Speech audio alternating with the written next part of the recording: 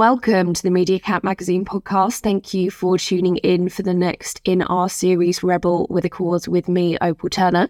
For this series, we are talking about the relationship between creativity and strategy, or in my other words, art, science and logic. It's my pet theory that strategy and planning can be a creative secret weapon and vice versa, and that we overly separate the disciplines in our industry. Today, I'm super psyched to be talking with Louisa Shaeri, an artist turned coach. Louisa has created the Solar System, a coaching method to help autistic folks to their own self-clarity, self-acceptance, and self-directed lives. Thank you so much for being here, Louisa. I'm so excited to have you. Thank you so much for having me, Opal. It's really an honour, and I love the premise of this podcast, so I can't wait to talk to you. So excited because partially I'm very biased because I and my partner, like most creatives, it seems, am neurodivergent. So I just can't wait to get into all of this delicious information. So let's start with learning a bit more about you. Can you just kind of top line for us a bit about your journey and how you've got to where you are with the Solar System now? Yeah, so I've been doing this for 3.5 years now, after more than a decade of working as an artist in the visual art industry. And I think the journey probably begins age 16. I had just had a breakdown in secondary school after years of masking depression, disassociating my way through. And I'd asked the school counsellor how to be myself and share that I didn't know how to be myself. And she told me that who I was being was in response to, in her words, a toxic environment. So just for you all to know, this is a girls' grammar school in Kent. But yeah, it was a very a kind of competitive hotbed of popularity and achievement. And so, yeah, she opened up this possibility that who I was being and how I was feeling wasn't all of who I am, and that there were possibilities outside of that and beyond my social environment, and that there was more to me. And so, yeah, that really, I think, is the flavour of everything that I'm doing now in terms of imagining beyond the systems that we're in and, who else could we be when we're not in reaction to what doesn't work. So, yeah, after that experience, I went on a healing journey. I found Jungian astrology. This was like late nights on my parents' computer, accessing the internet and learning about shadow work, meditation, movement, and then really going deep into art as a way of just moving through stuff and finding my own voice, understanding what I'm about, who I am. And I ended up moving to London, studied art, and started working on advertising shoots to get through uni without having to work late nights in bars. And then after a couple of years after graduating, made the leap into the art world, started working as an artist leading workshops with galleries like Tate Modern, Whitechapel. And I got a contract at Tate Modern to deliver part of their school visits workshops. And it was in one of those workshops that a specialist school, an autistic specialist school, came. It was a group of 13 to 14-year-olds. And it was in that moment, all the possibilities and ways of being that I'd been trying to articulate in my work, that I'd been trying to create space for in my workshops, was just being embodied by these very well-supported teenagers who were being themselves. They weren't all the same. And in that moment, I saw myself in them and them in me. And so, yes, this is more than a decade ago, and that really kickstarted a whole journey of, am I autistic? What does this mean for me? What does this mean for my work, my creativity? And I could see a lot of the connections between everything that I was trying to explore, the kind of sublinguistic, embodied modes of expression that I was working with, and what I think is a neurodivergent or autistic way of sense making. I could really see the links. So that led me into residencies with neuroscientists, autism researchers, got to walk into the lion's mouth and be the subject in question. And yeah, I used that to really explore access needs and politicizing my presence within these scientific spaces. And yeah, really came out of that with a lot of clarity, finding a lot to embrace, finding a lot that was useful. And then I was making a lot of art, trying to kind of covertly sneak in and not really tell anyone that I'm autistic or that, this is something that I'm trying to work through, and realized that I actually had ideas here and I had insights that could help people and that were helping me, and that I needed to stop hiding. And so, yeah, that really led into, and also looking at what are my strengths and how can I build a vocation around what is really going to work for me long term. And so, yeah, that's led me to coaching other people through their own journey of who am I when I'm not over-adapting and being in reaction and trying to fit in. Yeah. And so do you think there was any kind of specific milestones that popped up in your creative career that really led you to coach? I mean, it sounds like, to me, you wanted to coach because you wanted to be what you didn't have and kind of wish you had. But was there any other kind of like milestone moments or experiences that you had along the way that went, no, I've definitely got to do this? Yeah, I think I was working a lot with performance as a medium to try and get to the sense of directness that I really like, and the kind of direct feedback loop of a live audience. And so I think, realizing that direct communication was something that I was seeking, and that having an exhibition, inviting people to it, just didn't give me that. That was a big part of it. Another was my own journey of trying to figure out my own path and, Googling, YouTubing, trying to find the answers, trying to work out, is it just the right schedule, or how do I need to, how do I do this? A lot of the given work routes didn't really work for me, things like networking at private views and stuff like that. So I sought out coaches and had experiences with coaches and in their programs where all of those internal boundaries or barriers that I'd learnt around who I could and couldn't be, and all of the masks and all of the reasons that I'd built up for why I didn't get to be myself, or I didn't get to live the life I wanted, or really got unraveled. And so, yeah, it was both the experience of, my own being coached, loving the direct feedback that I started to do when I started hosting workshops and sharing my ideas. And so, yeah, in the beginning of the solar system, I wasn't calling it coaching. I wasn't seeing myself as a coach. It was kind of like, ew, coach, that's like a bit embarrassing. There's a lot of social currency that comes with being an artist. There's a lot of freedom.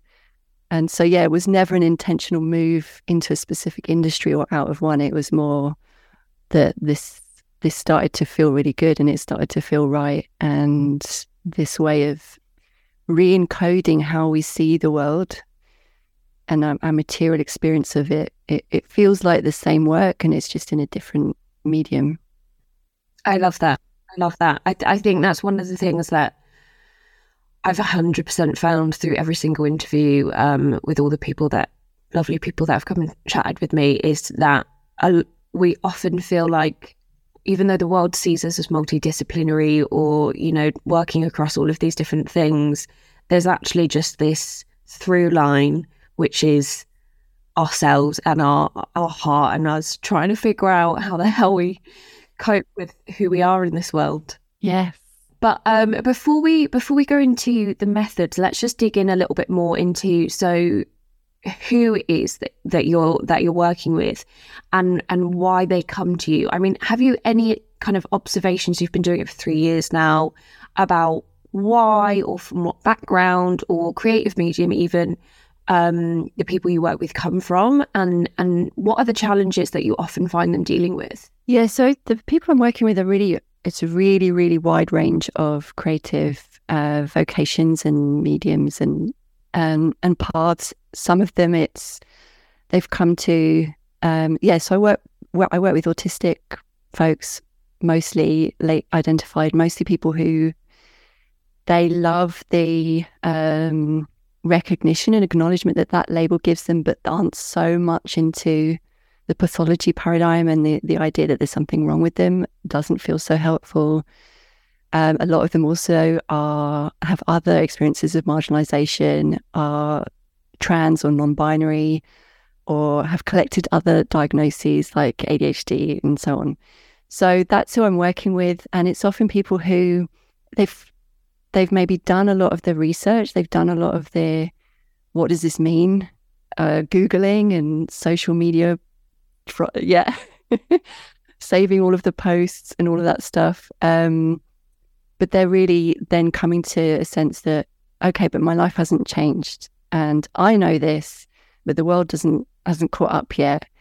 And so how do I actually do this? How do I live my life? So some of them, it's very recent after they've self-diagnosed or had an official piece of paper. For others, it's been a while and they've just been struggling, or they've been unfairly dismissed or pushed out of a job, or their access needs haven't been met.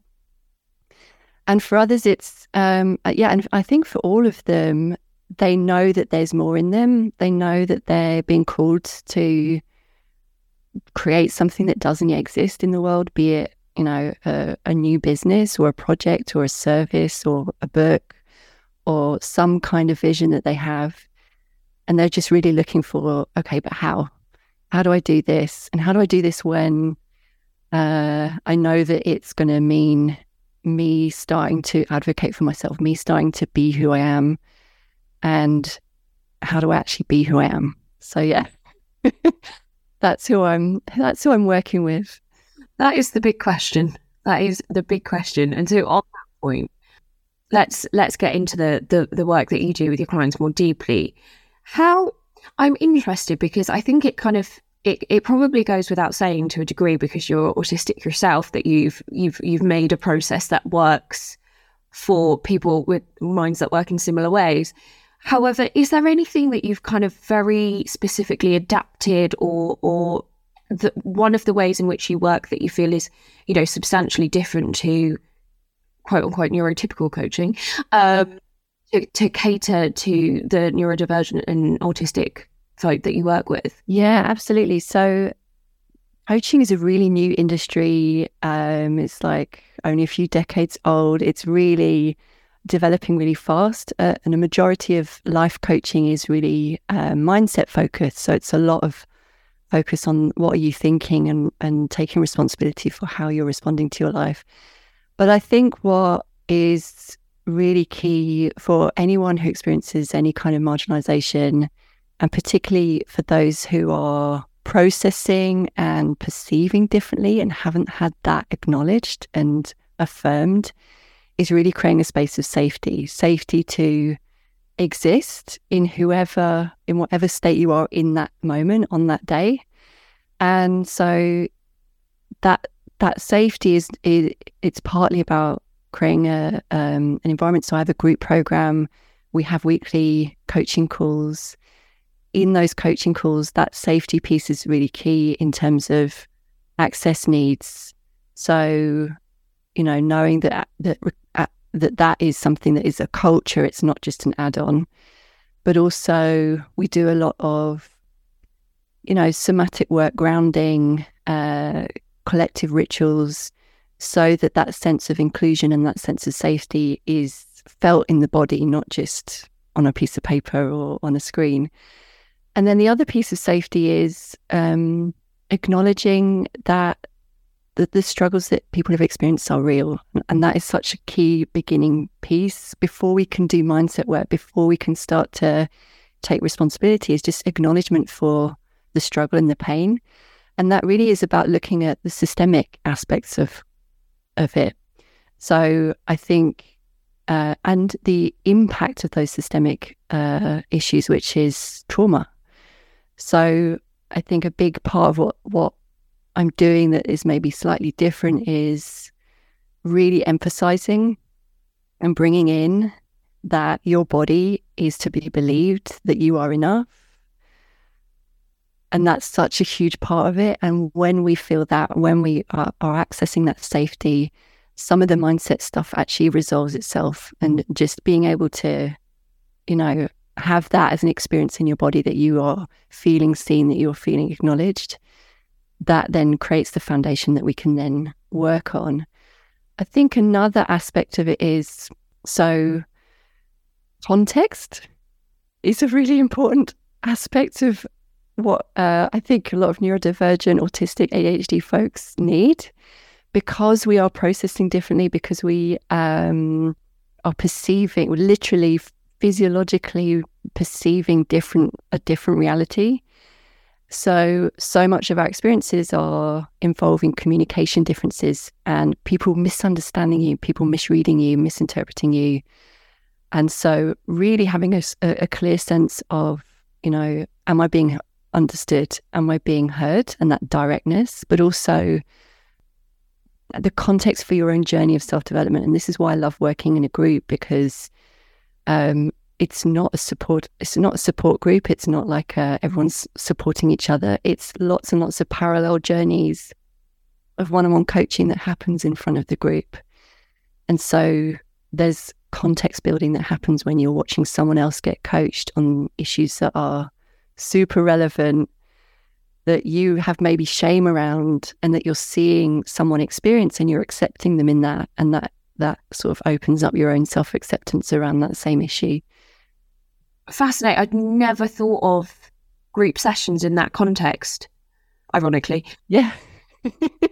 Yeah, I mean, there's a lot of there's a lot of support groups and things that you can go to. Quite often a lot of them are free, but I think having someone that is responsible for holding the space, and also knowing that you aren't responsible for anyone else's journey. A lot of us have come to a place where we're people pleasing, or we're putting other people's needs first. So I get to be in a group and be selfish, and I get to experience trust and empathy and safety without having had to, make friends or fit in or fulfill the brief of what some spaces require. Yeah. Fascinating. I think one of the things that also made me think about is it's fundamentally kind of creating psychological safety for everyone that's there, which is different things for everyone. But it's interesting how you said kind of most coaching focuses on mindset, but as soon as you create psychological safety, a lot of those issues disappear. And I just suddenly thought how much that could apply to everyone. Yes. Literally everyone. Yeah. We're here going, I need to fix how I'm thinking, what I'm doing. And in actual fact, it's just that you're not in a space where you feel safe. Yeah. And it's the mammal part of our being, right, that is responding and that is perceiving that lack of safety. And sometimes that safety is there, but because we've experienced so much of a lack of safety, we're not trusting it yet. We're not, and our bodies aren't relaxing into that new experience of safety. Sometimes this experience of safety can actually feel unsafe. Sometimes we come to safety and it throws up a lot of what we're bringing of like, what will people think? Or I must be too much or not enough, or and that also brings, with it the chance to work on that. But 100% safety would resolve so much. Yeah. I mean, I just immediately think about how many workplaces specifically could just make such a ginormous impact to all their employees, which I think is, I think it's not the newest thing in the world. I think we all knew that, but especially within the context of neurodivergency, which is wonderfully becoming a more and more important topic in the creative space specifically. Yeah. But it's just fascinating because one of the things that made me start the podcast was these stereotypes of what a creative person looks like. And in the UK, in the ad industry, that's very often neurotypical white male who's very outgoing and funny and so on and so forth. And it can be really difficult to kind of battle with that when that's not who you are. Yeah. And it's so ironic because, as I said earlier, most of the creatives that I work with are neurodivergent in one way or another. Like we totally, I don't know what the stats are on this, by the way, so like someone else can fact check that. But I have just, from experience, there is way more of us in the creative department than in any other area of the world that I've been in. Yeah, I mean, there were some statistics I read. I'm gonna get the numbers slightly wrong, but it's something like in terms of university courses, 7% are neurodivergent on, in general, but when you go to the creative subjects, it's at least 30%. At least, if not way more. Don't even get me started on female neurodivergency and masking and how much it's affecting how we diagnose. Yeah. So it's just fascinating, and it's so powerful, and it's so lovely to hear that you're working with the physical body in that space as well. I think, there's increasing amounts of research that tells us what we already know, that we hold trauma in different ways, that women are more likely to have autoimmune diseases because of stress and the way that we stress inside our bodies and how that affects our epigenetics and so on and so forth. And there's such a massive area that's being researched, but I love that you're applying that and it's as you said, you've worked with neuroscientists, you've got that scientific backing, but you're also just trusting how people feel, which, as you say, as marginalized people, it's just not something we get that often. Yes. And it's also, the foundation of safety is what means that we can access creativity and the strategic parts of our brain. Just to bring it back into what your podcast is about, is those skill sets are so much harder to access when we are worried about a job, or we think that we're going to fail a client. I'm nodding a lot. Things like that. I feel that in my soul. Yes, absolutely. And so that's actually a great segue. But one of the things that I obviously immediately went and did, because you told me that you do with your clients, was that you use the Gallup Strengths Finder with all of your clients. Can you just, for everyone who has not immediately gone and done that, can you just top line what that is for us and why it is that you found that a really useful tool to use? Yeah, so it's one that I introduced later on in the process that people go through with me, when it's much more about, okay, how do you now go back to your life, go back to the world from and restructure it in terms of your strengths. And I think the Gallup Strengths Finder, I found it a really useful tool. A lot of my clients have found it a really useful tool for thinking about what their strengths are that are coming from personality, and that isn't coming from a checklist of symptoms or things that they are necessarily rewarded for. But that is, and what I like about it is there's so much data that's gone into it. Millions and millions of people have taken this test, and it gives you, essentially there's 34 strengths, and it just gives you the ordering that puts that you reflect, right? So what your strengths are and what order they are in. So it's like a deck of cards. Every card is equally weighted and everyone gets a top 10. And so your top 10 strengths would be the ones that are, when you're living in that, when you are working in your strengths, you're energized. And so I find it really useful because a lot of the people I work with are working in their weaknesses or over adapting so much that they don't get to live in their strengths. And so it's just another way into, okay, what are the things that I've been through, or what are the things about me that I do bring to the table? And in a way that isn't about comparison necessarily, but there are things we've overcome, there's insights that we have, there's ways of figuring things out, there's natural tendencies, and just seeing it as like, a list. Oh, cool. Okay. Now I can think about, how do I build my work and how do I build a vocation or start to emphasize them? And then how do I look at the weaknesses? Because there's also obviously the end of the list down towards 34, where there are things where maybe you want to get support, or maybe if you're finding that you've ended up in that role, that actually it's giving you affirmation that no, that's not where you're supposed to be. There's other things to focus on. And this is such a strategic, logic-minded question of me to ask.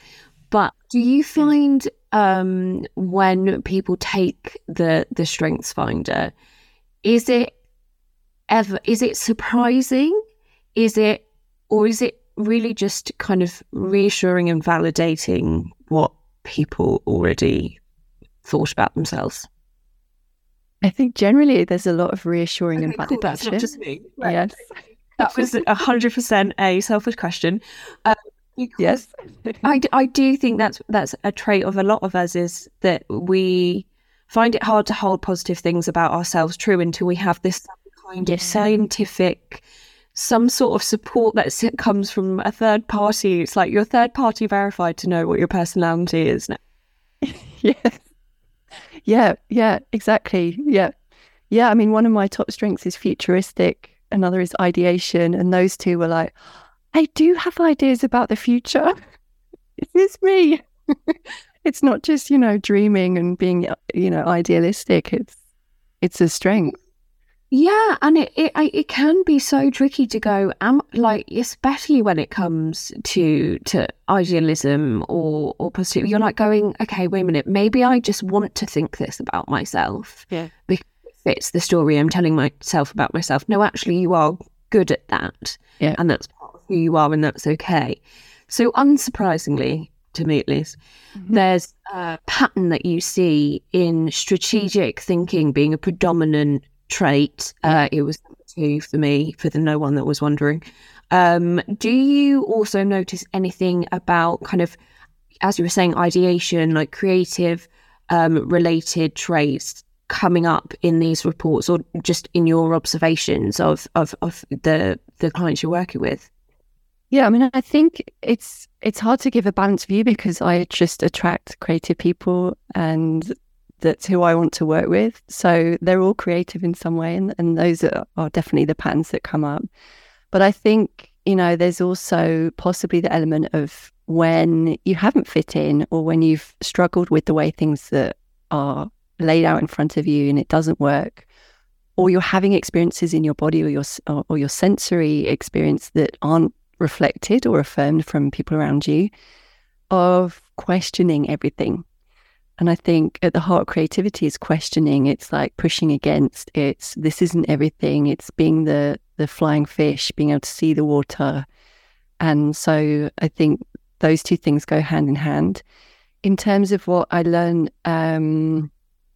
working with the neuroscientists who are really looking at embodiment, but also the autism researchers. So Anna Remington at the Centre for Research into Autism and Education has done a lot of work around around autistic strengths, and finding that there is we have a larger capacity for how much experience that we're processing.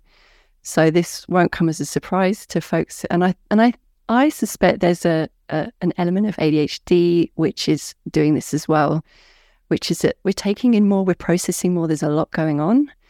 But I think what that lends us to is a different way of processing and making sense of that information. So it's not just that we're extrasensory, it's not just that we're hearing the fan and we can't concentrate on the conversation and there's visual stuff happening around us and we're being distracted. It's also that this extrasensory means that we are making sense through finding the connections between the emergent patterns around us. And so rather than processing the world in a linear fashion and a piece, a chunk by chunk fashion, we are absorbing this kind of whole thing and then feeling and sensing where are the patterns, where are the emergent patterns or energy, or where is there some kind of system or structure behind what I'm experiencing. And this means that we like to deep dive, we like to go immersive, we like to go full tilt into a particular subject or 3 at once. And and I think that seeking of connections between and that sense of the energy lends itself to creative expression, to working with different mediums, to yeah, totally. And so going back to the neuroscience research that you've been involved in, what were the key things? Actually, it might just be worth just very, very, very briefly, if you can, top lining what neuroscientific research of embodiment actually means. Because that actually might be a bit confusing. So I spent a year with Manos Tsakiris and his department at the Royal Holloway in London, and he has something called the Lab, which is the Lab of Action and Body, and his understanding of embodiment is really what is me and what isn't me, and how do we distinguish between the two. That would be a different understanding of, say, the field of trauma, where embodiment is much more about I'm connected to me, I'm connected to other people, and I'm connected to my environment. But yeah, from a neuroscience point of view, so he was doing a lot of work, actually a range of different work, but I zeroed in on certain things of, how do we know what a self is? What does it mean to have a self? What is the self? And how do our senses interact with the world, and how do we make sense of who we are and who we aren't? I love how inherently philosophical but also scientific that is at the same time. I think I could talk about this forever, but I think that's probably at least one whole episode, so I won't go into that in depth now. Now that we're all on the same page about what we're talking about, what were the key things that you found need to be unlearned to reach that sense of self, and how did you come about those learnings, or how was that supported by the research? So from neuroscience and from this particular researcher and field, and the things that I learned, there's one theory which is called, and just to go back briefly to the philosophical side, one of the things that I unlearned was this idea that neuroscience is very factual and very fixed, and this is the definitive truth about, the body and neurons and so on. And actually discovering that it's much more provisional and much more theoretical, and we're just trying stuff. And so, one of the leading theories about how we experience reality in ourselves is from something called predictive coding, which is this idea that everything that we're perceiving, we're kind of referring back to a working model of what the world is like, what our self consists of, what the future will be like. And so what we could say from that is there is no fixed reality. There is no objective, fixed, stable reality, but rather that we all have models. We all have working assumptions about what is real, what is true. And so these working assumptions, these models of reality come from our body, so our abilities, our body shape, the sensory experience that we have. And what I find useful to think about is how different an understanding of self and world a fox might have from an owl, just because they have a completely different body shape, different senses. The owl could fly. So our sense of what's real is informed by what we can perceive, what our bodies experience, the nervous system that we have, the nervous systems of our caregivers. And as you mentioned before, the kind of epigenetic, I think it goes back 14 generations of data that are in us, right?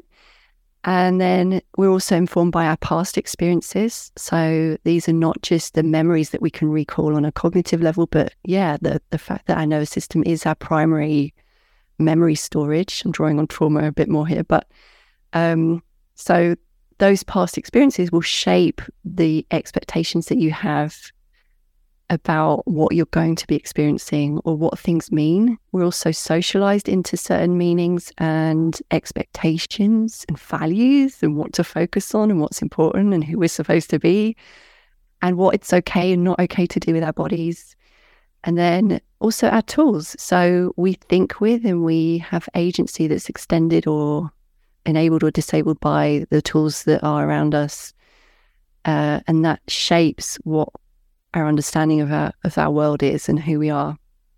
So this, I think, is a really helpful perspective, because when we're considering the ways that we may have been labelled or categorised. There's an assumption in a lot of mainstream and clinical understanding that there is a fixed reality, that there is a normal human, and that, you know, and I think unraveling this idea that there is this fixed reality, that it's possible to be objective, means that you can start to look at all of knowledge, all of communication as a theory and as a working model of reality, and that are often not compatible.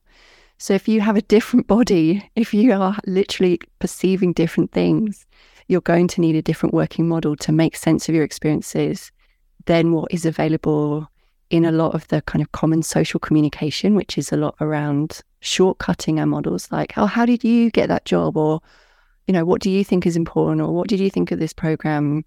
But also, you know, there are different ways of knowing that aren't necessarily widely distributed or resourced, that we don't have tools for yet, and that don't that we don't get to, that haven't fully been extended in ways that I think would enable and create a lot of agency for people who do think differently, who do experience the world differently. In terms of other things to unlearn, I think there's a lot around being wrong, being not enough, and that is a common belief, a common a deep-seated belief that a lot of the people I work with, I think everyone that I work with, and I think most humans actually, we've gathered up these rules for what is okay and not okay to be. And a lot of us have experienced that the natural ways that we express ourselves are not quite fitting, or not wrong, or don't get us what we want, or don't lead to belonging. And so we kind of construct these false selves and these false egos to navigate that.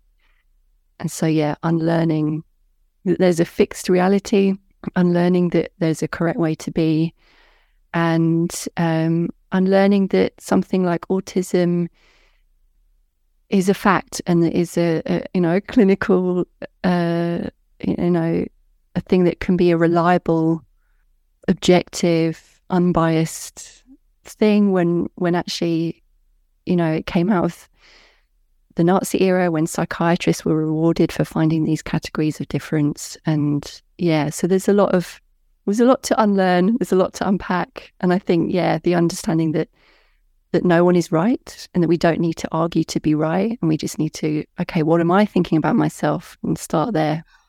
That is so true. And I was just thinking about, you know, there's as we talk more and more about neurodivergency, I've seen recently there's been kind of more pushback on over clinicalizing thought patterns and personality, and so many people going, well, that's just a personality aspect, it's not about neurodivergency, so on and so forth. And having that context of knowledge, firstly, of where the medical institutions have got this information from, don't get me started on BMI, is huge. But also just that understanding that it doesn't essentially matter.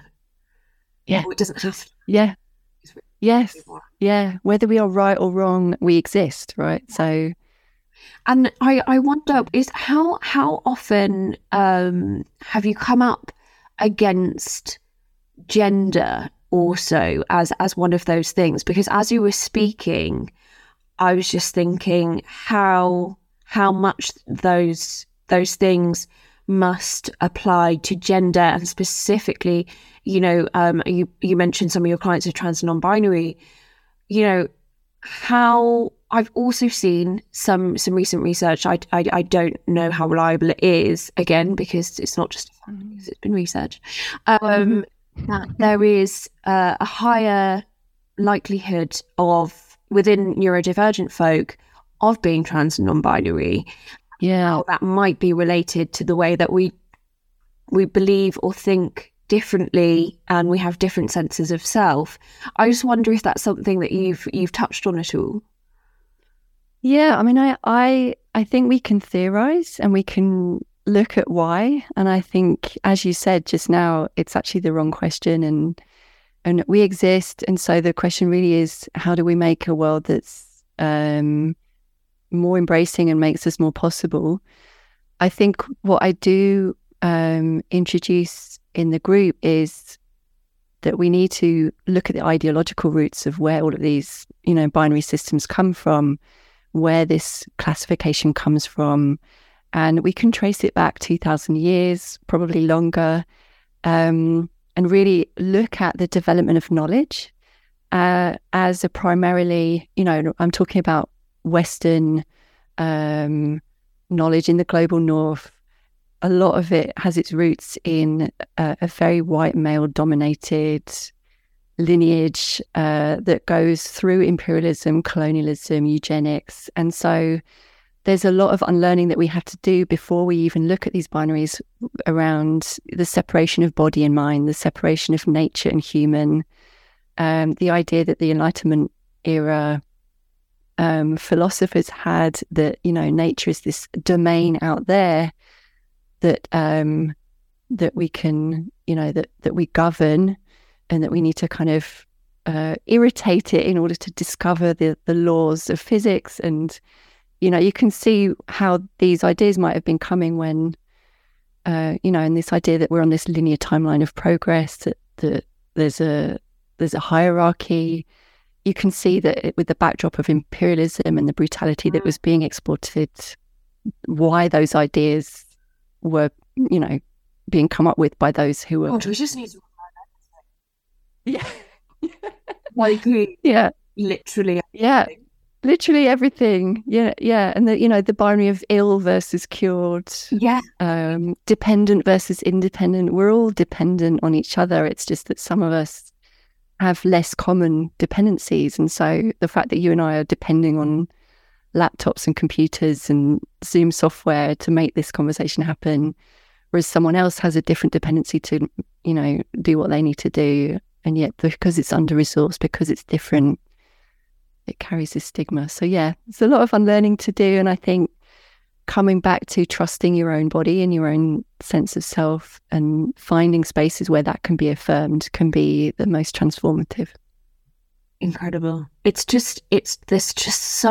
so much. I could have started like 5 other conversations in the middle of that answer. I'm going to stick to my questions and linear timeline that I'm working for this book. Yep. Can you give us an example of how you help and advise your clients to do that? Because that's massive. That's no small feat by any means, because it's not even just unlearning one system or binary idea, which, by the way, if anyone is interested in exploring the binary further, there's a wonderful episode with Isabel Bale who just did an incredible paper on this and has wonderful, great thoughts, and that's in the archive, so please do listen to that if you haven't already. But anyway, yay Izzy. I wonder how do you even start going about that? How do you help them to use, whether it be their strategic thinking skills or what other personality traits they have to actively enrich their lives or their careers or their work, or how? It's a really good question. Yeah. So part of it is there's materials, there's resources, there's a course that all of the people that I work with in the group coaching program that I have, they get access to that does some of that. So there's an element of, just, having that intellectual acknowledgement and the theoretical acknowledgement. But in terms of the practical approach that I use is, it starts with knowing what you want. And then when we start to think about, if I'm really being true with myself about what I want, is when all of the stuff that we've learned that's in our way comes up. And this is like every time that we're trying to create something new, or we're trying to become a new version of ourselves, or we're trying to just exist more honestly and more truthfully, there's going to be parts of us that have internalized these ideas of what we're supposed to be, or I'm supposed to look like this to be professional, or I'm supposed to, we have all these rules. And so when we identify what we want, and then we look at all of the reasons why not, so many of those reasons are genuine barriers, but some of them are real barriers in the world. But a lot of it is, what am I making that mean about me? How have I decided that means I'm less worthy of what I want? And really creating more and more safety to step outside of those rules, to step outside of what the examples that we've had, and in our bodies, to create the safety to do that, and then also work on the mindset of, what's coming up for me in my thoughts about why not. One of my coaches said to me, you can have reasons or you can have results. And that's always stuck with me, because whenever there is a reason that I have of why not me, or why this isn't possible, or I don't get to have this, I can look at that as, okay, I can let that be the reason I don't, or I can decide that that's not going to be a reason I let be the reason I don't do it. And yes, it might mean a level of courage that I'm not yet stepping into. It might mean doing things where I feel self-conscious, or I feel like I'm learning publicly and I'm going to make mistakes. And yeah, so a big part of it is courage. So knowing what you want, that throws up what we then work on. Yeah. That's major. Because what do we want under all of those layers of standing? Wow, that is. I feel like I'm in therapy. I'm like, in my mind, just going on that little emoji where the brain just like explodes. Yeah, fascinating, and very related to my next question, actually, which is, I know one of the things that you come across a lot, and unsurprising for me, is burnout and overwhelm, and neurodivergent or not. I think we can all relate to that, especially in the creative industries. Is there any kind of specific reasons or mindsets that you feel happens to cause that, or is there a key thing that you found that can really help to think about or to work on to negate those massive issues, which are personally huge, but also our entire industry is having kind of a burnout epidemic. So I feel like that's an important thing for us to chat about. Yeah, so burnout really is coming from when we push over and beyond our own limits. And those limits may be, they may be sensory, they may be things like that. They may be kind of fixed limits that are just always going to be there. But a lot of them are that we've been over-adapting. We've been thinking, I have no choice but to over-adapt. That I'm supposed to push past my own limits in order to belong, in order to please my caregivers, in order to fit in with this industry, in order to look like I'm succeeding. And so it's really about recognizing that we all have a different state in which our nervous system is in. Collectively, we're all, coming to terms with this, I think, and recognizing that, that we have what's called a window of tolerance, and that pushing ourselves beyond it into disconnects actually doesn't work for long term, and there's a cost, right? So yeah, burnout is when we're not honoring those limits. When we start to honor those limits, when we start to recognize that we do have a choice and there are other options, and that our health is more important than anything else, and start to come back into them, start to say no when we mean no instead of yes, is when we can start to grow that capacity again. So burnout is your body has something to say. And I think what a lot of people experiences that, if I listen to it, that means I'm going to have to acknowledge that I just can't do any of this, or I'm going to have to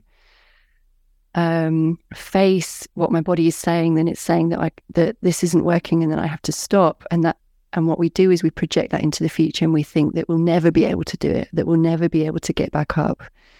And so a really big part of coming out of burnout and healing it is honoring the no that your body is saying, but knowing that it's temporary, and knowing that it's only through coming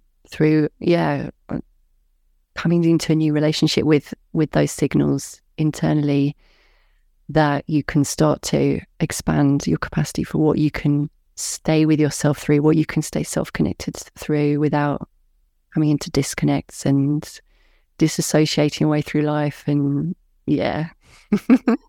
that's actually a really lovely way of putting it, in that, as soon as you start to acknowledge what you actually want and say no to what you don't want, that you're actually opening yourself up further. You're not, because I think that's one of the things I'm speaking from my personal experience of burnout, is I go, well, I can't do it, so I've got to do less. Yeah. And it is less in one sense, but at the same time, by saying no and pulling back from certain aspects, you're actually broadening yourself up to all those other wonderful things that you actually really do love and you actually really do want. It's not about becoming less. It's just about focusing where you want to be. And sometimes we don't want to admit to ourselves what we really want, or that what the path that we're going down isn't working, because we know that on some level the path that we do want is going to require us to step up to who we could be, and another level of courage, and that's really scary. And so and recently I keep thinking about the sunk cost fallacy, that we so often keep doing things that don't serve us because we essentially think that we're in too deep. And so if we get out now, we've lost everything that we've worked for, as if that hasn't meant something because it didn't end up how we were originally would. Yeah. And I think that's one of the things that we absolutely have to deal with when it comes to accepting what we actually want. Yeah. And don't. But I personally have found it helpful to know that it's a psychological thing that everyone has to deal with. Yes. Not just me. Yes. Yeah, but it can be helpful also to be around people who are, also going in the direction that you want to go in, or who have gone some way, or who understand that struggle in ourselves of, I'm really scared, but I want to do it. But every single step I'm taking is pushing me way outside of my comfort zone, and I'm just going to go at it the pace I need to, but I'm going to do it. Yeah. Yeah. And so we're nearly at the end, but our theme at Media Cat this month is a good one actually, is stand and fight. And it's about exploring that exact line between cutting our losses and fighting for something. And I wondered if there was any thoughts and feelings that you had about that from your specific experience and your clients' experiences on there being specific things that you found we often need to let go of. We've discussed some of them, but in the context of that theme, is there anything else that comes to mind for you? Yeah, I mean, I think there are so many things that we can choose to fight for right now, and we've touched on some of them, right? Access needs, the social and gendered and racial inequities of getting diagnoses, but also just, in the workplace in general. And I think that's obviously a really important fight. I think what a lot of the people I work with start with is this really heightened sense of justice, where they've been looking for what are the rules that mean I'm acceptable and what is right. And I need to be that. And how come I'm being asked to be all of these things, and yet there's all these people that say they're here to serve me, or that they're here to protect me, and they're not doing what they're doing. And so we can come into this sense of feeling really at war with the whole world, feeling this sense of injustice. And I think also when we come to, if you've gone for a lot of your life not knowing that you're neurodivergent, and then you suddenly realize you also have to process and work through all of the internalized ableism that we're indoctrinated into, which can look like an over-identification with everyone who shares our assigned identities or labels or chosen identities. And so a lot of where I'm actually bringing people to is choosing your battles. And there is somewhere in the world where your strengths meet a need that is uniquely yours. That is the fight that you can fight. And that's the one to focus on. And when you start doing that, there's an incredibly liberating sense of trust that there is someone else who is doing their bit. This is my piece of the world that I'm solving. And there are other people that are also working on their part. And, being open to all of the unlearning and the understanding of the identities that we don't hold. And then I think another thing is letting go of the idea that we need to be accepted before we can start being who we are, which is a very difficult one, because on a structural level, on an access needs level, in a workplace, yes, it's acceptance, it's safety. But on an interpersonal level, we're often looking for the self-esteem that is missing in other people's reactions to us, in social esteem, in what we're afforded from other people and how they see us, or how we have been accustomed to thinking that people see us. Often we collect up ideas of who we are, and these become these stories. This is who I am. This is how people see me. But those are really stories that we've kept telling ourselves, that we've identified with. So anytime that you're thinking, this is who I am, and you have an image or you have an idea of yourself, it's really just an illusion. It's a collection of thoughts and ideas. And so having a different relationship with how you think about yourself and how you honor your own needs, how you look after, your own energy and time, is where you start to build up self-esteem. And then it's about finding people who can affirm those choices. And that is then how you grow and start to create and be a leader, an example of modeling the social esteem that you've needed. So you become the teacher through how you are being towards yourself. And I think actually that's the most powerful way to influence and to stand and fight. Is there are things I want to do. There's a person that I am here to be, and I'm going to honor that and stand for that. And it's amazing what happens when people start to do that. Is some of those barriers that they've been fighting with, some of the ways that they hadn't felt seen, just start to melt, because people are like, oh, okay, you're just being who you are, and you're safe in that, and so suddenly I feel safe that I'm maybe not perfect, or that I can be who I am, and there's a ripple effect. So it's the mixture of both. When we do that inner work is when we become the people that can start to influence and make change. Fuck.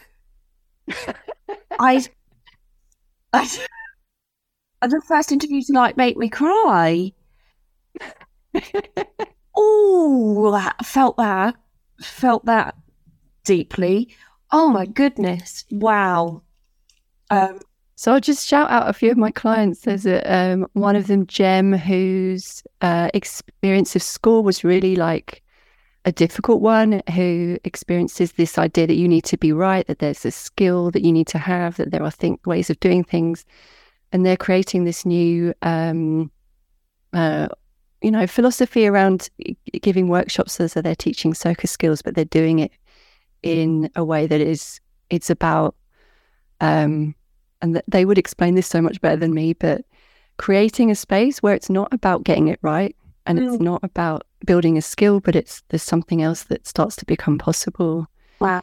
I have another client who's creating a neuroqueering network, and they've really gone from someone who really felt cut off from society and separate to really standing up and leading and starting to create cultural spaces and networks. And so, yeah, it's why I'll never stop doing this, because of what I'm starting to see happen and who people become when they've had the experience of, I'm another human seeing you, and they feel seen and they feel understood and acknowledged and then supported, and it's like it's shifting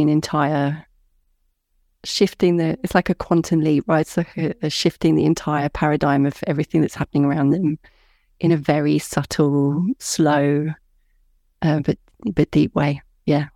Wow. I have no more words other than wow. We will also link in the show notes to some of the work that is being done by your clients, because that sounds incredible. Oh yes, that'd be amazing. Thank you. And so before we leave, I wanted to speak to all the leaders and the employers out there, because obviously you have this depth of knowledge and understanding from a personal and a professional point of view. It's a gross oversimplification that I'm asking this question. I am aware of that. But, is there anything that you feel are kind of most powerful kind of fundamental behavior changes or things that employers or leaders can really do to help specifically the neurodivergent, but in general, all of their team kind of nourish that culture and that creativity and help people be themselves in not as good way as you, because obviously everyone should come to you, but that little steps that they can take that might have major impacts on how happy and fulfilled and well their employees and teams are doing. Yeah, I mean, I think first of all to acknowledge that it's a really difficult thing to support and cater for, because we are in companies, we're in businesses, and we're all trying to, there's an element of needing to make it work so that there are jobs and that there are deadlines sometimes and there are things that are necessary.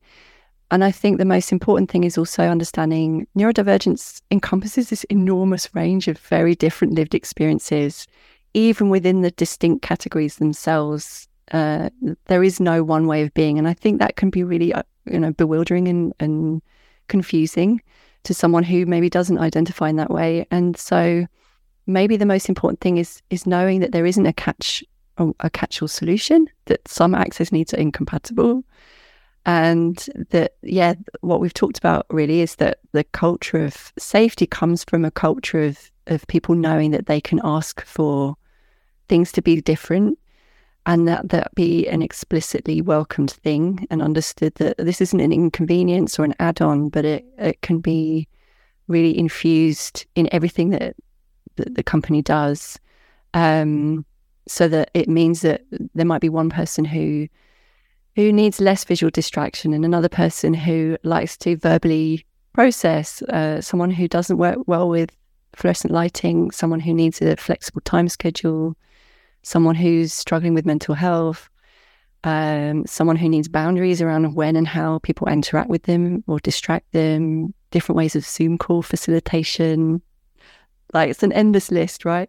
So the best person to decide what is needed is the individual. And I think creating a culture of access comes from the top down, and from those in leadership, really understanding what can be done to ensure that there are very explicit channels of communication where those things can be asked for, and maybe having a budget for it. Who knew?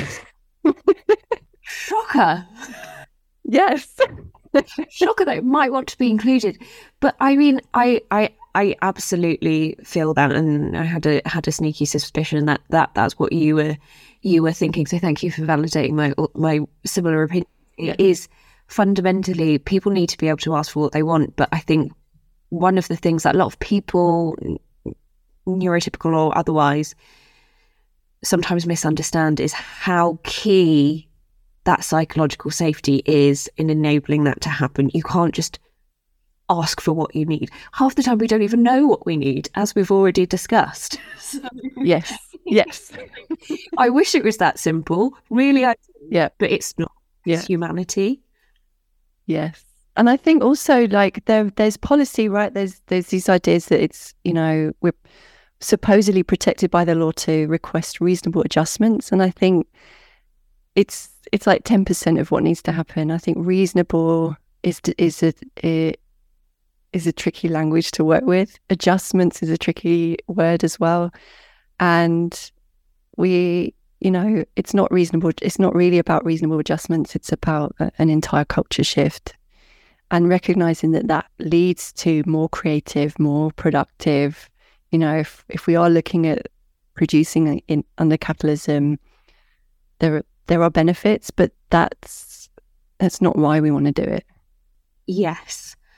And so before I launch into yet another tangent, I'm going to go with my last answer, which brings it back directly to the purpose of the pod for me, which I've also now realised is just me creating safe spaces where I've been able to validate myself to other people.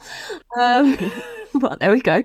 How do you think that utilising those strategic thinking skills, utilising those inherent parts of personality can actually enrich creative work? And are there any kind of actionable steps that you encourage people to take to do that? Yeah, so I think there's a big part of how, when you have a structure, you feel actually contained and safe to play.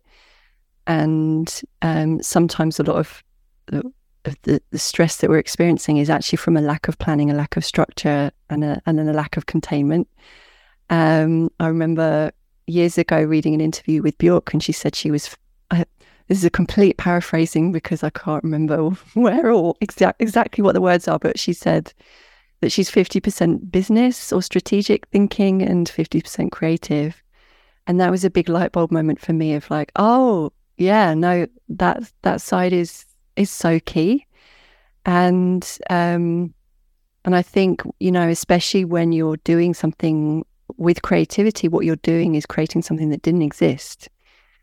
And so a plan, a structure helps you start to believe that it's possible. So something that I do with my clients is I start getting them to think, this is after we've done a lot of work with, and they're starting to recognize, oh no, there's this bigger thing that I want to do in the world, is to work in 3 different time frames. One is 3-year goals and 3-month goals, and then next steps. And I think 3-year goals, it feels far enough off that there's a lot of spaciousness. It feels like there's a lot that's possible. And then 3-month goals, it brings it right down into, okay, tangibly what's possible. What can I actually get done in the next 3 months, which feels like a lot less. And then what is our next step? And I think so much of what neurodivergent people experience is the given paths didn't work, and they're looking for how. And so what I bring them to is, we don't need to know how. We just need to know what and why, and let the why fuel the fact that we're going to have to try a bunch of different stuff. And so often we think of all of the steps. We have this big vision. We're like, oh, I can see all of the pieces.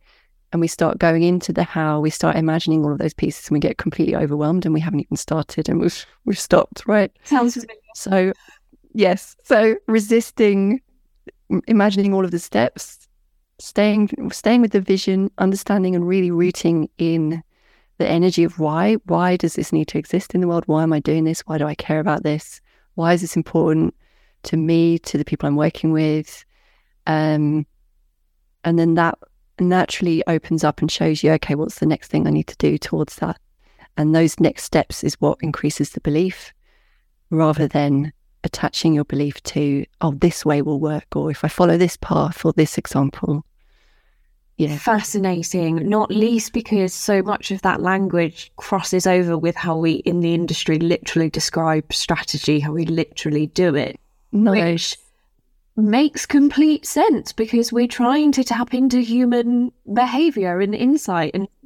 And so, of course, it's completely applicable to us as individuals, but also to the work we do. Head blown emoji again. I have already run over and I could go for ages, but I want to leave everyone wanting more of you. So thank you, Louisa, for coming on the podcast. This has been quite literally mind-blowing. I really, really personally and professionally appreciate and respect and love what you do. So thank you so much for joining me.